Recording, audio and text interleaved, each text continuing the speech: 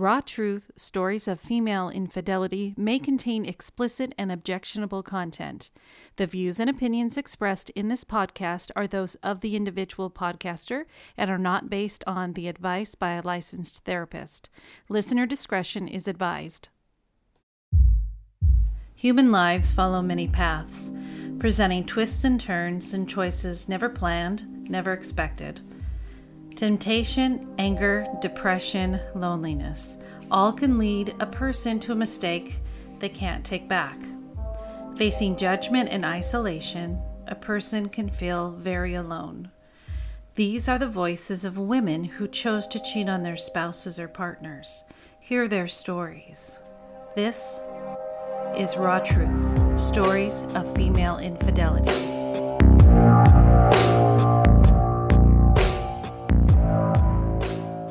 Hello, welcome to Raw Truth, Stories of Female Infidelity.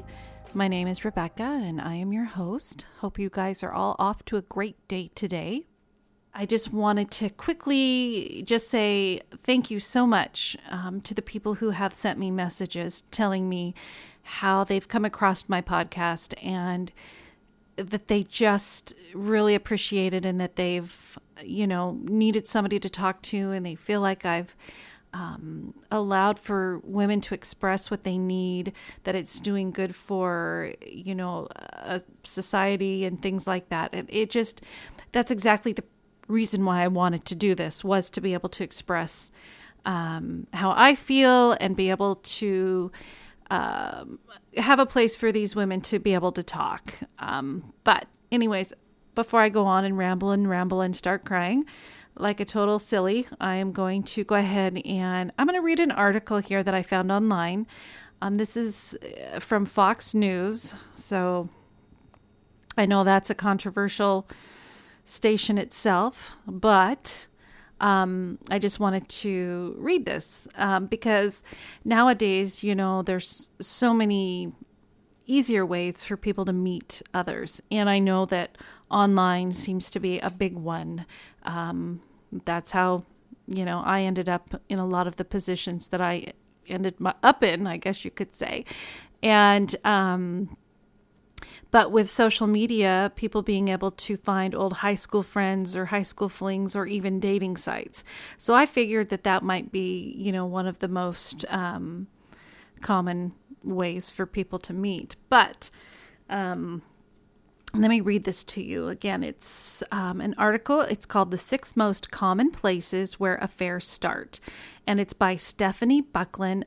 She wrote this for Fox News, published back on May 4th of 2017. According to the American Association for Marriage and Family Therapy, national surveys have shown that 15% of women and 25% of men have had full-blown affair outside of their long-term relationship, a number that jumps by 20% for each sex when expanded to include emotional affairs. When you think of a cheating partner, you may picture a bar or a nightclub, but that's actually not one of the top places people meet their affair partners. Deborah McLeod, a marriage expert and author of books including Couples in Crisis, Overcoming Affairs and Opposite-Sex Friendships, told Fox News. McLeod interviewed more than 300 couples over the last year to figure out where most of them had met their affair partners.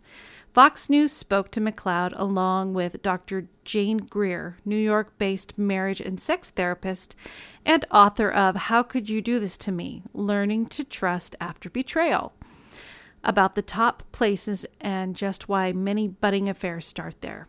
Number 1, in the office. The workplace is traditionally the place where people have the most affairs, McLeod said. When we go to work in the morning, our makeup and hair is fresh, and we're typically on our best behavior, she explained. Greer agreed, noting that the shared creative energy, goals, and passion about project leaves people more receptive than usual to somebody's interest or admiration. Number 2, at the gym. When you're at the gym, you're already displaying your body. There's a whole element of physical attraction, availability, and accessibility, Greer explained. A common type of affair that McLeod encountered was one between clients and personal trainers. A woman may feel not only physically closer to a trainer as she works out with him, but emotionally close as he supports her, McLeod said. Number 3, on social media. People tend to reconnect with old flames via social media, McLeod said, noting that it's easy for them to reminisce about the good old days, when they were younger and not bogged down by so many responsibilities. They may start to fantasize with one another what their lives could be like if they had stayed together, which can quickly snowball into a deeper intimacy, she said. Number 4, through a social circle. Proximity is key. People often find affair partners through existing social circles, such as a couple they are friends with. That's because they are already close and familiar with those people, McLeod explained. Number 5, at a volunteering gig. People may bond over a common cause while volunteering, McLeod said. Greer agreed, noting that any time you're working toward a common cause or objective, you may start to feel a sort of energy that leaves you more vulnerable to this attraction. And number 6, church. Church can create a false sense of intimacy between members or between a leader and a member, McLeod said. People may open up about their marriage problems looking for comfort, not realizing that others may take advantage of that vulnerability or else develop feelings for that person. And that was kind of the end of it there. And I know that I can definitely agree with 2 of them for myself personally, the social circle and the social media. And I've received stories about work ones and people from the past. I'm not sure if I've gotten anything yet about church or volunteering. But anyways, I just thought that those were interesting, and I'm sure a lot of you out there can relate to some of that. So anyways, let's get on with today's story. This is about a gal named Brianna, and she sent me her story, and she was pretty straightforward about things, and she's gone through a lot, and I know I probably say this often, but I think you'll understand when you hear the story that she's gone full circle. She's just been through a lot, and it sounds like now she's on a good track with life and moving forward, as opposed to things in her past that kind of led her down paths that were not ideal for her, and it affected her and others in her life. So I want to thank Brianna for sharing her story. Let me tell you about me. My father and grandmother raised me and my other siblings. My mother walked out on us when I was at the age of 3. I didn't know who she was. My father married again when I was at the age of 8 to an abusive, horrible lady. Then got a divorce when I was 10 due to her throwing me across the living room, breaking my leg. Growing up, all I wanted to be was a writer. I would write short stories every day. Things started to change once I got into high school. I got into drinking, drugs, sex. Lots of sex. I ran away often, but my dad tried his best. He was a good dad. At the age of 16, a boy moved in across the street from me, and he was hot. He had his own car, job, and his mom pretty much let him do whatever he wanted. We started hooking up in November, but things didn't become official until March. He was wonderful, but he was a drug user and an alcoholic at the age of 17. I started because I loved him. We had our first child at the age of 18. He was 19. Then came the second, 2 years later. That's when I realized I was no longer in love. We decided after the birth of our daughter to take a break. We would still see each other though, and that's when I realized I was pregnant with our 3rd child. But I didn't know if it was really his or not because I was also seeing someone else. We ended up moving back in together after I told him I didn't know who the father was. He said, well, okay, we'll see. Turned out he was the father. I was still unhappy, and not in love, and I was doing hardcore drugs. I didn't have sex with anyone else, but I would be texting and flirting with other men. Then I became pregnant with our 4th child. Then boom, 2 years later, our last child. Crazy, right? Not being in love with someone, but still having kids. So at this point, he and I are both heavy drug users. And I would tell myself we were not together, but just living together for the children. That's when the first affair happened with his stepdad. That was the worst mistake that I ever did make. Didn't care for the guy, just did it to be spiteful and because I knew I could. My kid's father and I have been together at this point for almost 8 years. Then there was this guy I knew growing up and always wanted to be with him, but couldn't because I was not the right size or pretty enough for him. But we hit it off when I saw him at a club. We exchanged numbers and he would call to the house. Yes, you heard right. The house, where my husband would pick up the phone and hand it to me. At this point, we were both cheating on each other, and both of us knew about it. With this affair, I will call him David, I thought I was in love. I would go to his house, have sex, drink, and then go home as if nothing ever happened. But that changed when he started seeing other women.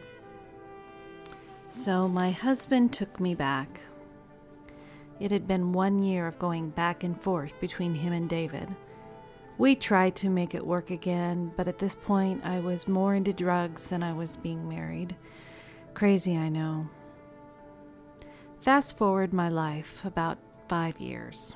I had just got out of prison, and I had to start going to the center that was required with my parole. And there was this tall, sexy man. I'll refer to him as A. At first I would ignore him because I was really trying to work things out with my husband. He had stood by my side through the good and the bad, yet I just couldn't resist. One day we both skipped class and went to his house, and there, for the first time, we had sex. I had never had sex like that before. It was absolutely amazing. When my husband and I had gotten our kids back from foster care, our lives seemed to be good, at least so I thought. In the back of my mind, I kept thinking about A. So I called him and faked being sick at work so I could go see him. And it started all over. We slept together for about 7 months. I would continue to call in sick, or I would say I was going out with my friends so that I could go be with him. I eventually told my husband, and him being a good man said that this had better be the last time or he was done. It wasn't the last time, though. At this point, my husband and I seemed to fight all the time. We weren't even sleeping in the same room. Then came along Chris. He jumped in my inbox and told me, "Good morning, beautiful." I hadn't heard that in years. We were both married, unhappy, working 70-plus hours a week. After the first week of inboxing Chris, we met up at a cell phone place because I was paying my bill. He got out of the car and hugged me so tight. I was so scared because I thought someone I knew would see me hugging this man. Everyone knew I had been with my husband for almost 19 years at this point. I gave him a kiss on the cheek and told him I had to go. I thought that was going to be the last time I would see him, but it wasn't. That next Friday, I met him at a shopping center. His wife was calling him and he would just ignore the call. I thought it was crazy. My mind was racing, my heart was pounding, and I was wondering if someone would drive by and see me. He grabbed my hand and said, "Don't worry." We talked for an hour before we parted ways. Then after that night, we saw each other just about every day at the same time, the same spot for almost a month. Then one day I was sad and crying, and I just wanted Chris to make everything better, and he did.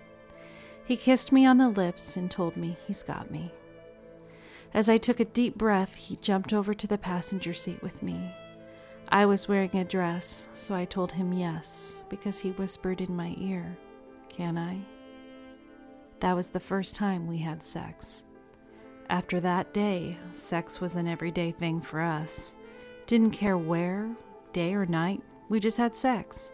I couldn't go to his house because he was married, and he couldn't come to mine. Well, because so was I. We continued the affair for a little over a year, and then one day it stopped. No texting, no saying meet me at the spot or anything. It just stopped. It's now been a year since I heard from Chris, and I'm okay with it. At this point, my husband and I are getting along great. I just celebrated my 7 years of being clean and realized after all the shit I put my husband through, we're not going anywhere. Stupid and naive, huh? Call it what you think. I do not regret anything I did in my life. My past made me who I am today. I am strong, I'm clean, I'm a mother of 5 and a caring wife. Would I do this again? I honestly don't know. I would like to say no, but I can't say yes or no. I think if it would happen again, I would actually just leave my husband because I don't want to hurt him anymore. 20 plus years, he deserves better. And he doesn't want our kids to have 2 different lives and 2 different homes. I really can't give any advice because I don't know what I would do if Chris were to text me today. Crazy, I know. As of today, my husband knows of 4 affairs and does not know about Chris.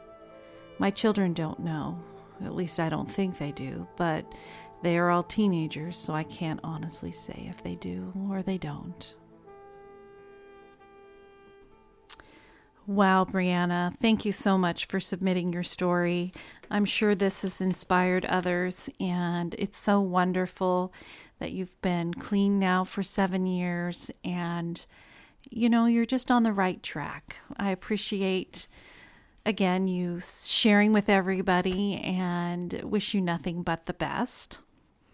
Thank you all for listening to Brianna's story today. And as we come to a close, if you have a story that you would like to share with others, of course, like everybody, they are anonymous. Just shoot me an email to rebecca.rawtruth@gmail.com. Have a great day, and remember, no judgment. Goodbye.